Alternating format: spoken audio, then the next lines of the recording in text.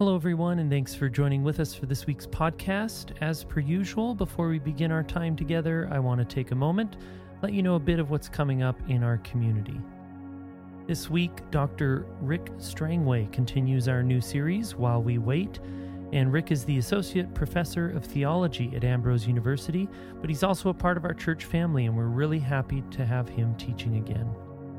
Also wanted to let you know that we have put in a 9-hole disc golf course here at Southview, and it's called Southview Links Disc Golf Course. You can set up a time to play through the UDisc app, so you can't just show up in case somebody else has booked a quote-unquote tee time.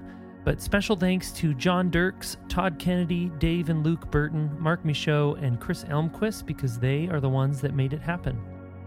Lastly, just a reminder, we are still in the tail end of our June Giving Challenge, and our goal is to raise $375,000. And these dollars go to our general fund and building fund, which are the two key areas for our church and our ability to continue doing powerful ministry out of our church and into our community. And so we thank you for prayerfully considering giving to this. The best way to know what's going on at Southview is by checking out our weekly viewpoint, and you can find a link to our viewpoint in the episode description of this podcast, or you can go on Realm and join the group Southview Family Updates, and that will make sure you're always getting the weekly viewpoint in your inbox. And if you're new with us here in this digital space, we would love to hear from you.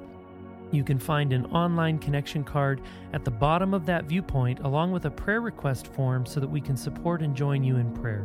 And additionally, you can always find us on Instagram and Facebook. But now today, no matter how you're joining with us, may each of our hearts be open and expectant, because God is here and Jesus invites us to bring all that we are and all that we're currently carrying to Him. In the name of the Father, the Son, and the Holy Spirit, let's seek the face of God together.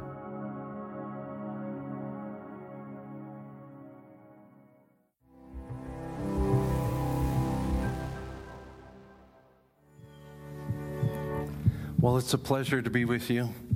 Grateful that we can join together in the name of Jesus Christ and turn to His Word to explore what He would have to say to us. As a community of faith, we are in this season of waiting.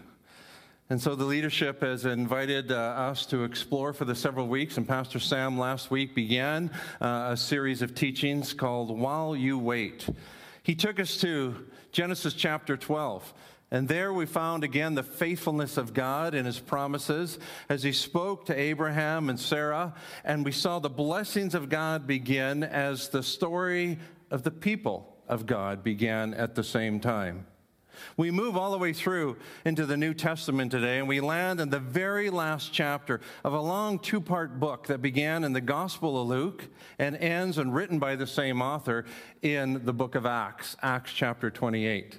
And so I invite you to turn into your Bibles or to look into your digital devices to Acts chapter 28, and we'll explore the last half of the chapter beginning in verse 16. It kind of picks up the end of a little piece of the story of the Apostle Paul. When he got to Rome, verse 16, Paul was allowed to live by himself with a soldier to guard him.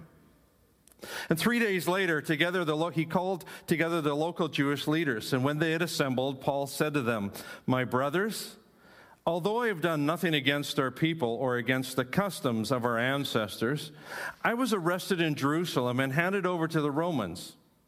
They examined me, wanted to release me, because I was not guilty of any crime deserving death.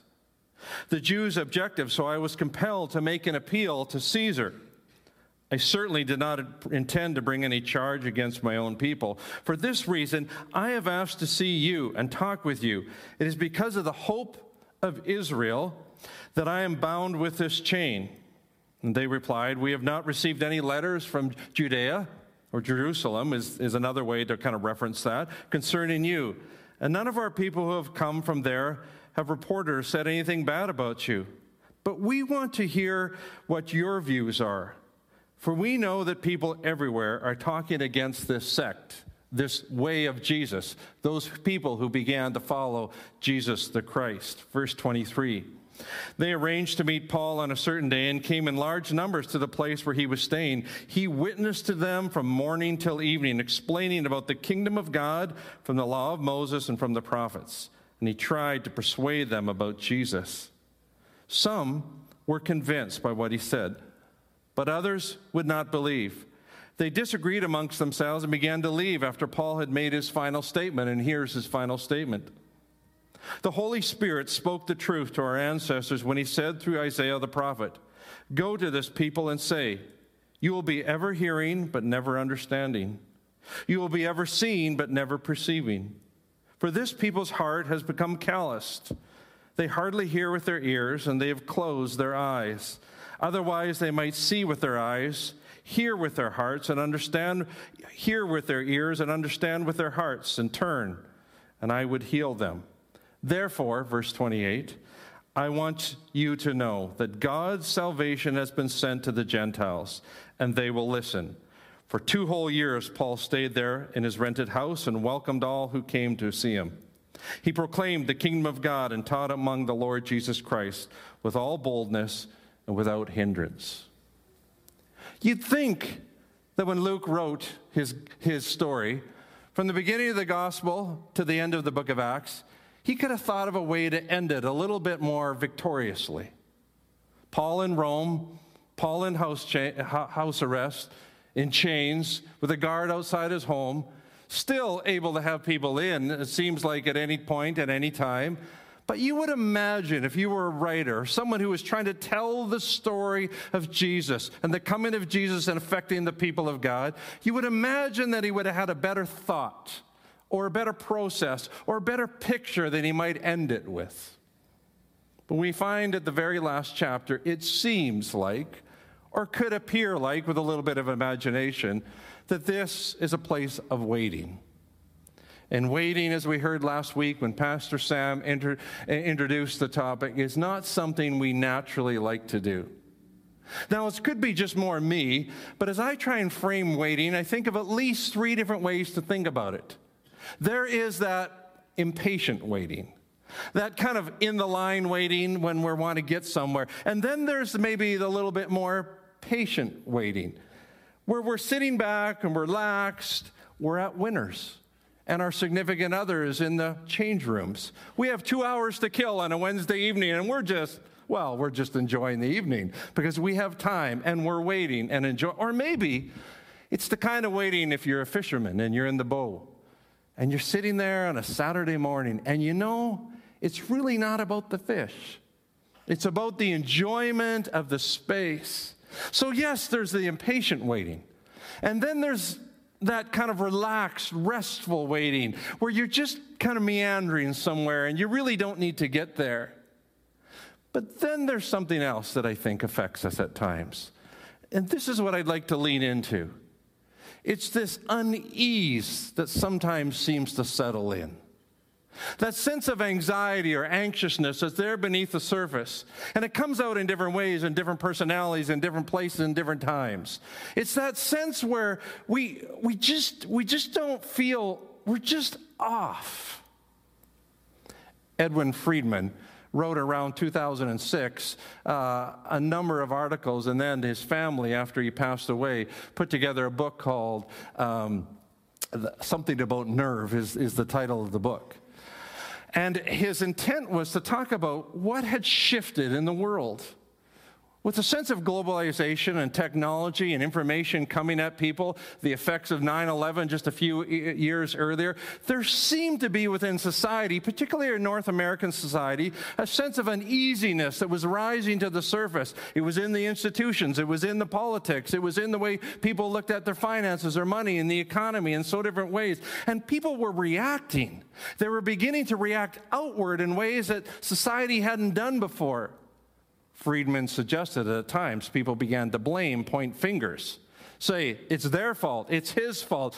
If they would have made the right decision, then we would not be in this place, would be some of the tones and sentiments.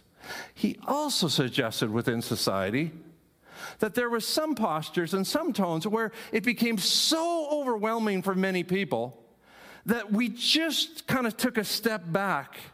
We had our own stuff to worry about, and it wasn't always going well. We had our jobs, or we had our family, or we had certain relationships, or we had parents who were aging, or we had a situation with a child, or whatever it would be. We can't handle the pressure, and it was too much here. And so the posture for many in society over the years would find people just going, I don't know. I'll just take my popcorn and see what this transition to a next pastor will be like. I'll just coast for a while. I've done some good things. Many people have done some good things. I'm just not ready to push ahead. And besides, I've seen what happens when there's change. I've seen what happens when different people, it'll feel different. It'll look different. They'll joke about things that we wouldn't joke about before. It'll have a different, I'm going to sit back. I've got my own inner anxiety that I'm dealing with. Well, 25 years later, here we find ourselves post-pandemic with that same sense in so many ways affecting us in all sorts of dynamics. Now, our intent today is not to reflect on society, but it's to turn to the Word of God, the living Word of God that speaks to us. And here at the end of the 28th chapter, when Paul finds himself in Rome, the dominant power in the world in the first century, the power that would really declare Caesar as Lord, he, as a believer in Jesus Christ, had a different tone, a different attitude. His heart was rooted in something else. And that's what we want to dig into a little bit more in the next few minutes. 3 phrases that we want to hold on to. You don't need to remember them by the time we're done, but at least they'll frame where we're going a little bit. They come in verse 28 and 30 and 31, and you'll notice somebody skipped over verse 29. Some older manuscript had a line in there, and you can probably find it in the bottom of the page. It'll talk a little bit about that. But for our sakes, these 3 phrases are what's important. God's salvation, the kingdom of God, and the Lord Jesus Christ. Let's start with God's salvation. In verse 28, therefore I want you to know that God's salvation has been sent to the Gentiles, and they will listen. There is a long storied reality that from the very beginning of what we heard about last week in Genesis chapter 12, the blessing that would come to Abraham would be a blessing that would move forward, and it would affect every nation on earth. There would be something that would be on the foot, something that would be moving forward, and this good news that God would work in some in this family would move outward and forward into all the world. Everyone and everywhere would be affected. But as so many of us might know, again and again through the storyline of Scripture, we find ourselves that the people of God are waiting. They're uncertain. They're struggling with their own obedience at times, whether it's Egypt or whether it's Babylon or whether it's the wilderness or whether it's the Psalms crying out, "Oh Lord, how much longer?" Yet, here in the 28th chapter, the Apostle Paul somehow, even though he'd been on his own journey, even though he's in house arrest and in chains, somehow he had confidence in the work of God afoot in the world, regardless of his situation. Let's go to Luke chapter 2, if you would, or at least listen in as I pull a scripture from the beginning of Luke Acts, which is really, like I said earlier, a single storyline. In Luke chapter 2, verse 29, there's an old man in the temple in Jerusalem. His name is Simeon. He has long been waiting, long been hopeful, long been prayerful for something. You probably know somebody like that. When the day came, likely 8 days in, when Jesus was brought as a little baby into the temple, and he would follow through in what was to happen, and Simeon laid his eyes on this same Jesus, he lifted up his arms and praised God, saying, "Sovereign Lord, as you have promised, you may now dismiss your servant in peace, for my eyes have seen your salvation, which you prepared in sight of all nations, a light for the revelation to the Gentiles and the glory of your people of Israel." My eyes have seen your salvation. He knew that something was happening now that Jesus had come. His eyes were hopeful as he looked upon that. God's salvation is the first thing that we root ourselves in. Secondly, it's that phrase, kingdom of God. Luke loves the phrase kingdom of God. Paul talks about it again and again. In fact, 8 times in the book of Acts, the kingdom of God is spoken about, and 37 specific times in the gospel. It's an important phrase. It doesn't just mean coming alive into life with God. It's not just kind of this individual identity and relationship with Jesus, though it is that. That is fundamentally important to new life or salvation in Christ. But it's this identity in Christ that is now shared in others as their identity is in Christ. It's this identity, unique oneness that now connects me to all those. The kingdom of God is a reshaping of what God is doing through the reign of Jesus Christ as God shapes a people of faith in Jesus Christ, in his love, in his grace, in his mercy, in his compassion. It affects economics. It affects politics, it affects education, it affects faith, of course, it affects what we do with our money, what we do with our time. It would reshape and reorientate everything. When Luke would talk about the kingdom of God, he'd often include the stories or the parables of Jesus. Some of us might know some of those parables to be images that would play around in our minds and help us remember that the kingdom of God is like a light that shines in the darkness through these people that are being formed and reshaped and renewed in Jesus Christ. The kingdom of God is like a banquet that's abundant, that's full, that all can come. The slaves can come and sit at this banquet, and those who are rich and those who are poor and those who have been pushed aside and forgotten by society, everyone can come to the kingdom of God is the kind of place where those who find faith in Jesus Christ can share in the abundance of God, because God is about renewing his people and renewing his work in the world through these people. The kingdom of God not only reorients hearts, it reorientates a people around the heart of God.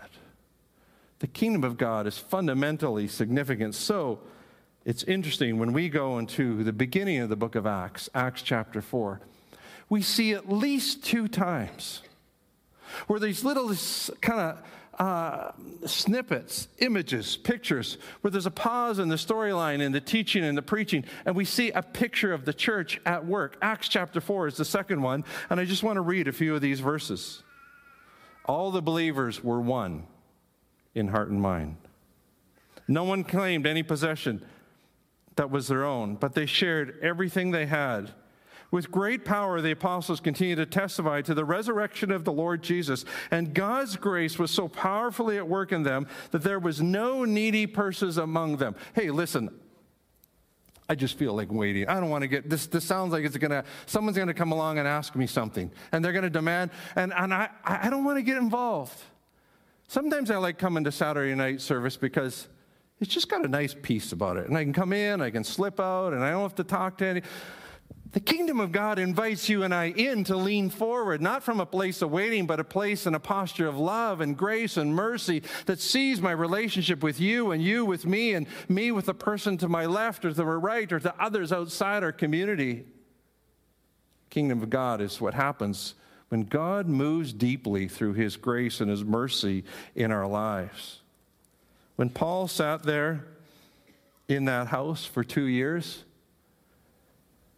and he proclaimed the salvation of God and proclaimed the kingdom of God, he understood that fundamentally the third phrase is that it was all being refocused through the fact that Jesus Christ had come, taken on flesh, died and was crucified and died, rose through the power of God as was witnessed again and again through the Acts of the Apostles, and then ascended to the right hand of the Father.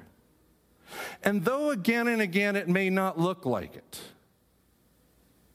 he reigns and rules, and you and I join him in that work. The Lord Jesus Christ was a declaration.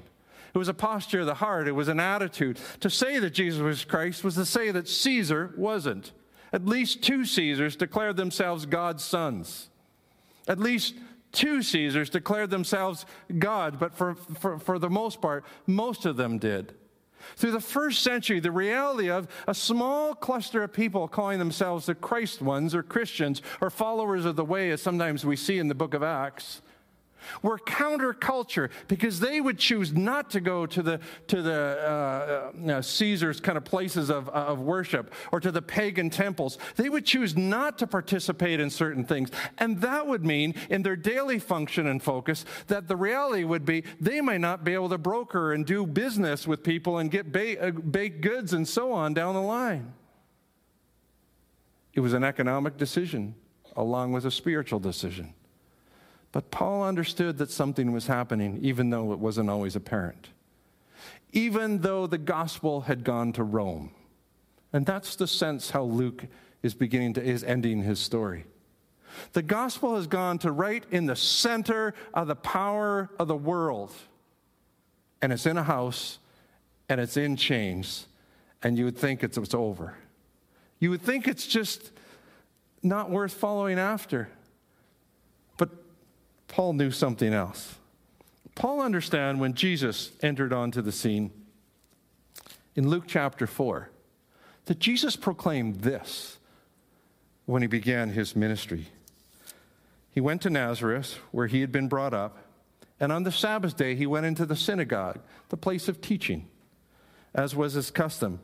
And he stood up to read, and the scroll of the prophet Isaiah was handed to him. Unrolling it, he found the place where it was written. And here's the words from Isaiah that Jesus read that day as he began his ministry, which continues to this moment.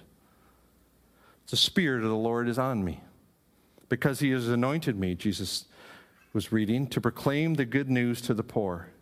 He has sent me to proclaim freedom from the prisoners and recovery of sight for the blind, to set the oppressed free, and to proclaim the year of the Lord's favor.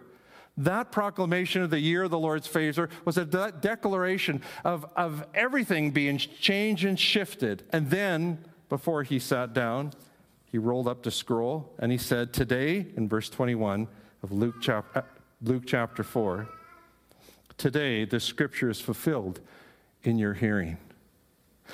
This is what shifted deeply Paul's story.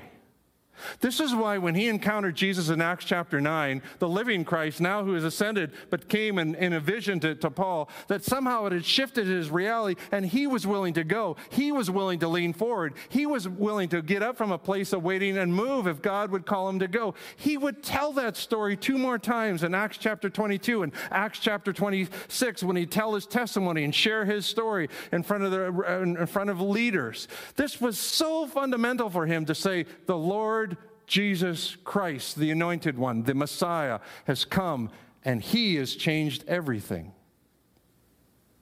But I know my heart. I'm a busy person sometimes, and I like my Starbucks coffee. And I just want to wait. I don't want to commit. There's some good people in this community of faith. I've seen them. They look busy, and they look really spiritual. I like that about. I think I'll just sit and wait. Somehow, you would have thought the story ended in Acts chapter 28. But it goes on. Paul would die, likely, church history tells us, 2 years later. He maybe made a trip to Spain. We don't know for sure. But he likely died as a martyr, likely died in some kind of terrible way. But the good news of Jesus Christ would root itself in people just like you and I. People who are trying to make sense of things in places of waiting. People who are trying to figure out if they should go or if they should stay, if they should follow after, if they should get up and take another, if they should sacrifice more, if they should serve, if they should respond to the invitation that was given to get involved this summer, or whatever it would be. People just like you and I were trying to make sense of the world around them when it didn't seem like Jesus Christ was reigning. And systems were being destroyed, and education and politics, and goodness sakes, what's happening with our hockey team? Anyways, and these things were heavy on their hearts, it would appear. And how would they move forward? Church historians, individuals like Rodney Stark, would talk about the church would grow in the next couple of centuries exponentially into the millions, some suggest. The growth of the church before Constantine came around in the 4th century was incredible. And it was incredible not because of the systems or the organization. It was the grace and the work of God, was Jesus now, through the power of his Spirit, invested in the people who by faith were walking with him and were not sitting in a posture of leaning back in fear, but leaning forward in service, in love, in willingness to step forward. God was afoot, and things were changing in the next few centuries. Again and again, the poor were being fed. Those who were widowed, who didn't have any economic support, were being cared for. The church was welcoming in people who didn't at times feel welcome. The extension of God's grace was being done again and again, and the church was moving not only there in Italy and Rome, but to the west and to the east and to the north. And we're the benefactors. Surely it does seem like the Gentiles were listening and believing in the story of good news. Cyprian, a bishop in Carthage, which is in North Africa, he would say this: "We do not speak great things, we live them." There are times in a place where we're so used to social media and good things being presented and on all sorts of levels. There's times where we're waiting for the next good speech, the next good talk, the next good branding. But the reality would be, again and again in the early church, as with Paul in those first few decades after Christ rose from the dead and ascended to the right hand of the Father, the church lived out the grace and the love of God in the world around them. Each individual acted. I wonder, as we read in these words, there's a fourth phrase. During those two years, Paul welcomed all who would come. I wonder if a place of waiting could be shifted. I wonder if we could imagine this space that we're in, this time, this period, this uniqueness that identifies each of us in this community as a place of welcome. That not so much that I'm leaning back in fear and anxiousness, unease, and the heaviness of heart and wondering, is this going to work? What's going to happen? I'm not sure. I'll think about it. I'll watch. I'll see if there's fruit that comes out in a couple of years, and then I'll lean forward. Maybe I'll go check out a few other. I wonder if the invitation of the good news of Jesus Christ in Acts chapter 28 is to invite me forward and invite us forward, to listen, to invite, to sit with, to offer grace, to give, to share, to sacrifice, to love, to pray for, to lay down our lives for someone else, our neighbor across the fence, someone in this room, someone in our community, someone in our small group, someone that God is pushing, that I do not get caught falling back in to what is my natural state so often. That sense of unease and hesitation. But I lean forward into the gift that God would give all of us, his love and his grace, and then extend it towards others. So isn't it amazing, as we've often heard in our church, that the high point of the service is not simply listening to the Word of God, but the high point of the service is a shared meal, a meal of welcome, a meal where we participate in, being reminded that it's not simply what I bring to the meal, which is just myself, but I'm nourished on the very life, on the body of Christ, on the blood of Christ, that I share that not only in Christ for me, but I share that in community with others. What a simple but profound image of welcoming that we receive from God. So friends, I invite you at this time that you would take that little cup and peel back the top later and take that little wafer. And remember again, as Jesus would say, this is my body which is broken for you. Let's partake.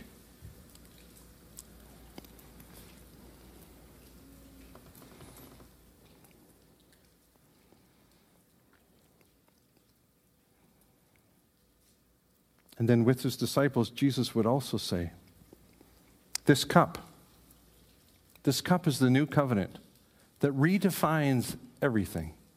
as we lean into his grace and his mercy, the forgiveness of sins, and the hope that we have to offer, both in our own lives and to the world around us. Let's partake.